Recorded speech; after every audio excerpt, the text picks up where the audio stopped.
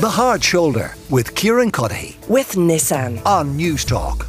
And this is the Hard Shoulder. Kevin from Tralee says, we did incentivise greener fuels a few years ago, remember? And how many drivers switched to diesel at the urging of the Green Party? Save me. So says Kevin from Tralee. Kevin, I hope you're not too despondent. I hope you're still with us, because I'm joined now on the show by Sean Spicer, the former White House press secretary and the Newsmax presenter. Sean, it is good to talk to you again, and thanks a million for taking the time to chat to us. Can I ask you first about the continuing fallout to this Department of Justice and this federal agent raid on Mar-A-Lago, on Donald Trump's private residence in the Mar-A-Lago resort in Florida. What was your initial reaction when that happened? Well, it's good to be with you again, Kieran. I think it was unbelievable how quick this escalated. By every account, President Trump was working with the National Records Administration and the FBI to get back documents that they thought that they were entitled to and that he wasn't. They visited his home in Mar-A-Lago. He had actually come down to speak with them personally. So one, they were working with him. There's no question about that. That's not in dispute. Two, the question that continues to hang over me is this: if they really wanted the documents that were remaining and thought that they were of a substantial nature, why did they wait so long? They waited not only 13 months before they approached him, but then once they actually visited his home and saw what was there, they waited several days and then called back and said, "Can you put another lock on that door?" I mean, one would think that if they were that serious and that concerned, that they would stay there or come back the next day or do something more immediate, as opposed to wait several days. And then when you do call back, say, the only remedy that they had was, can you put an additional lock on that door? So how do you interpret that? I'm very concerned with how it's been handled, because it appears as though there is the weaponization of the Department of Justice, that this is not something that's ever happened before. And from what we've seen so far, it doesn't appear to merit the level of which they went to. And so I was having this conversation with a colleague of mine where I would say, look, I've been doing public affairs and politics and military stuff for a long time.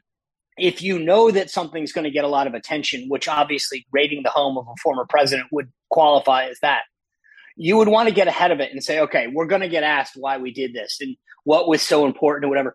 And so far, the Department of Justice has been relatively mum as to why. And it causes me a lot of concern that if they really thought that they had something that was so imminent, there's a lot of their actions that don't add up in terms of what they did or did not do in the days, weeks, and months leading up to this. And so also, as you know, for many of us here in the United States, we're scratching our heads and saying, okay, so in 2016, Hillary Clinton had a secret server which contained multitude of classified information and some of which ended up on a guy named Anthony Weiner's, a former congressman's laptop. So we know that some of it got out. And at the time, Jim Comey, the FBI director, said that no one would ever prosecute her for that. So in that instance, where it was very vulnerable, where it had what we call spill in that terms of getting the information out, it was deemed not to be an issue. But now with Trump, who was cooperating and saying, hey, I think I'm entitled to some of these documents, them saying no and them disagreeing, but them working together, they went sort of what we would call the DEFCON 1, right? They literally escalated this thing all the way to a nuclear war, if you will, without showing any signs that he wasn't being cooperative. You know, the alternative explanation, though, is that they may not have shown those signs, that they haven't revealed what they are, but that the answer to the question, what material did he take? Why did he take it? What has he done with it? What is he planning to do with it? That the answers to some of them were so grave that they simply had to do this. They felt compelled to do it. Okay, so that's a valid argument, except look at the number of documents that have come out so far. So there are 4 levels of classification. You have confidential, secret, top secret, and what we call TSSCI, top secret, compartmentalized sensitive information. So far, well over almost 2/3 of them have come at the lowest level of classification. I'm not by any means, just so you're clear, I've been around classified information for almost 25 years. I am not minimizing the impact of that. But confidential and secret information do not pose a grave risk. They are literally public, what we call PII, personalized identified information. They are things that just you don't want out in the public, but they don't pose a grave national security threat by any means. So the vast majority of that stuff, that goes to, like, for example, the president's schedule, his own schedule would be top secret. So just so we're clear as to what we're talking about, I'm not excusing it by any means. So I'm not here saying, oh, it's no big deal. I think that the handling of classified information should be taken extremely serious.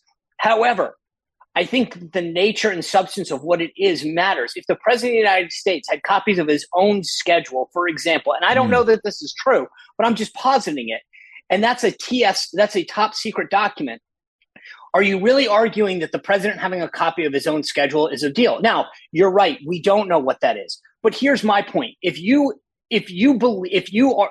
buy into the argument that you just posited, which I think is a fair one, then the question I ask you is, okay, if you believe that some of those documents were extremely sensitive, you walk down into the president's office and area, and he was there. He showed the FBI agents around. He greeted them.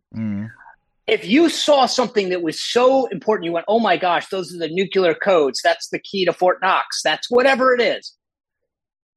What would you do? Would you wait days? Would you call back several days later and say, hey, could you put a lock on that door? No. You would say, that's a serious deal. We need to get it now. We need to go back tomorrow. We need to call him right away. That's not what happened. But perhaps because it was so unprecedented, that this was the home of the former president and quite possibly, if he has his way, future president, that, people didn't act in the same way they might have had it been in Kieran Cuddihy's home or Sean Spicer's home, where they saw something that shouldn't be there. But Kieran, the thing is, he was cooperating. So if they said, Mr. President, there's a document over there that we need to collect ASAP, there is no evidence so far by either side that the president wasn't cooperating. So if they thought, that's what I'm getting at, is that's why this doesn't add up. If he had pushed back, if they said, we identified 5 documents that were of grave national security interest, but when we presented that to President Trump, he said, no way, I'm keeping them. Yeah. I would say, okay, now I get it. There is no discussion that occurred that happened. Yeah, well, so, not that we know of, but an evidence of absence is not an absence necessarily of evidence.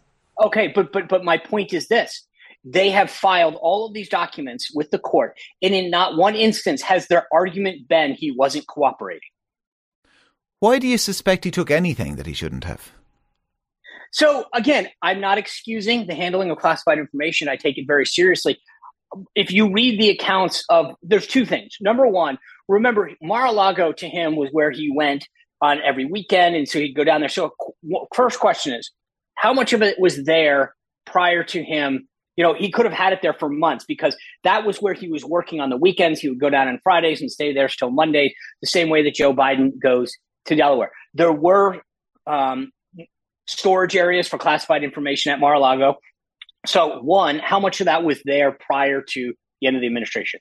Number two, by all accounts, when he was leaving the White House, the descriptions that have been in the New York Times and the Washington Post say that they had delayed the process of packing up, and it had become rather hectic, and aides were just putting stuff in boxes and saying, hey, we'll sort this out later.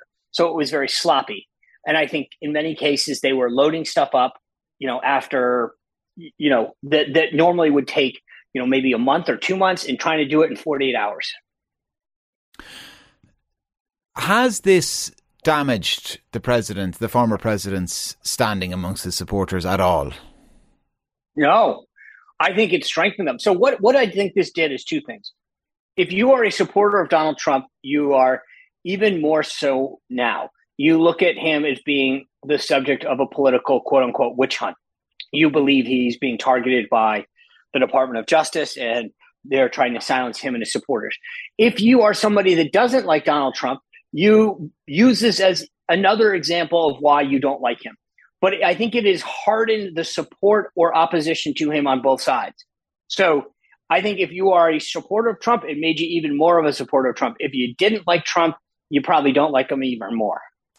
So this just, I suppose, it's further evidence of this phenomenon that exists not just in the United States, but arguably in all kind of advanced Western democracies, as we'll describe them that way, that it matters not so much what is being said, but who is saying it. You know, that tribalism thing. You know, Trump is my guy and this doesn't really matter.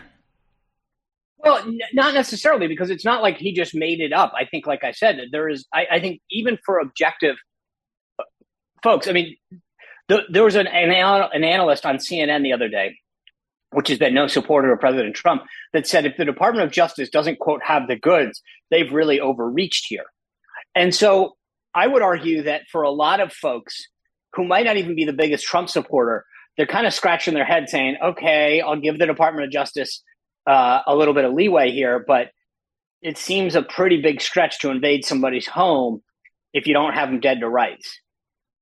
Yeah, and listen, what you say about his popularity is born in approval ratings, and Joe Biden's approval ratings have rallied somewhat, I understand, the last few weeks, certainly, but they're still behind President Trump's in a lot of polling companies. The thing that's fascinating, so Biden was, between 39 and 40. He's now anywhere between 43 and 45. So yes, he's gotten a couple point bump. But keep in mind the thing that's fascinating about what's happened when Biden's done this. Biden was recovering for COVID for 16 days. So he was in the White House, out of sight. He got out when he finally tested negative twice. He then went on vacation in South Carolina for a week. He then came back to the White House for one day to sign a bill and then went back on vacation in Delaware. My point is this. The less that Joe Biden is seen, apparently, and this is sort of the basement strategy from the campaign, to some degree, his approval rating goes up a little. And that's a very different strategy than any other politician I've watched in the last 30 years, which is the less that you're engaged in the process, the further away you go from people, the better you do. That doesn't bode well for Biden, because I think that the bottom line is that we had gas prices drop in America slightly. So now they're averaging just under $4, which is still well above from when he came into office. Inflation is still at a 40-year high. So things are not great for Joe Biden, but I think he got a little bit of a bump because of the gas prices going down. And I think that they did have some legislative stuff at the end that hasn't really come to fruition yet. I think once Republicans put some ad money behind what's really in some of these bills, this is back to always the Mar-A-Lago. This kind of alternative interpretations. There'll be people listening who say, "Well, hold on, his popularity is increasing because of some of that legislation, the Inflation Reduction Act. They might talk about cancelling student debt. They might talk about killing al-Zawahiri, and they'll say, Joe Biden is actually ticking some boxes here." Yeah, and that's what I'm not dismissing that. He did, but remember, you kind of are. You're suggesting he's popular because he's disappeared. But he has. I mean, my point is that he's not out there doing victory laps around the country. You don't see him going from place to place to place. Where has he been for 30 days? Governing. Off the grid. Governing. Wait, you don't govern at town halls. No, fair enough. You do stuff, though. He hasn't literally, for 16 days, he was holed up in the White House. Then he went on vacation. He literally told the press corps in the United States to, quote, go get a bathing suit. That's not governing. He went on vacation. I'm not arguing that he doesn't have the right to do that. I think presidents need to reset and get away. So I'm not begrudging him for taking a vacation, but I'm just arguing that this is not a guy who has been out front and center making the case for his policies. Sean, always interesting and always a pleasure, and thanks a million for joining us. Sean Spicer is the former White House press secretary and he is a Newsmax presenter. Stay with us. Michael McGrath is going to be talking to us about the public sector pay deal that's on the table after 5 o'clock. The Hard Shoulder with Kieran Cuddihy. With Nissan. Weekdays from 4 on News Talk.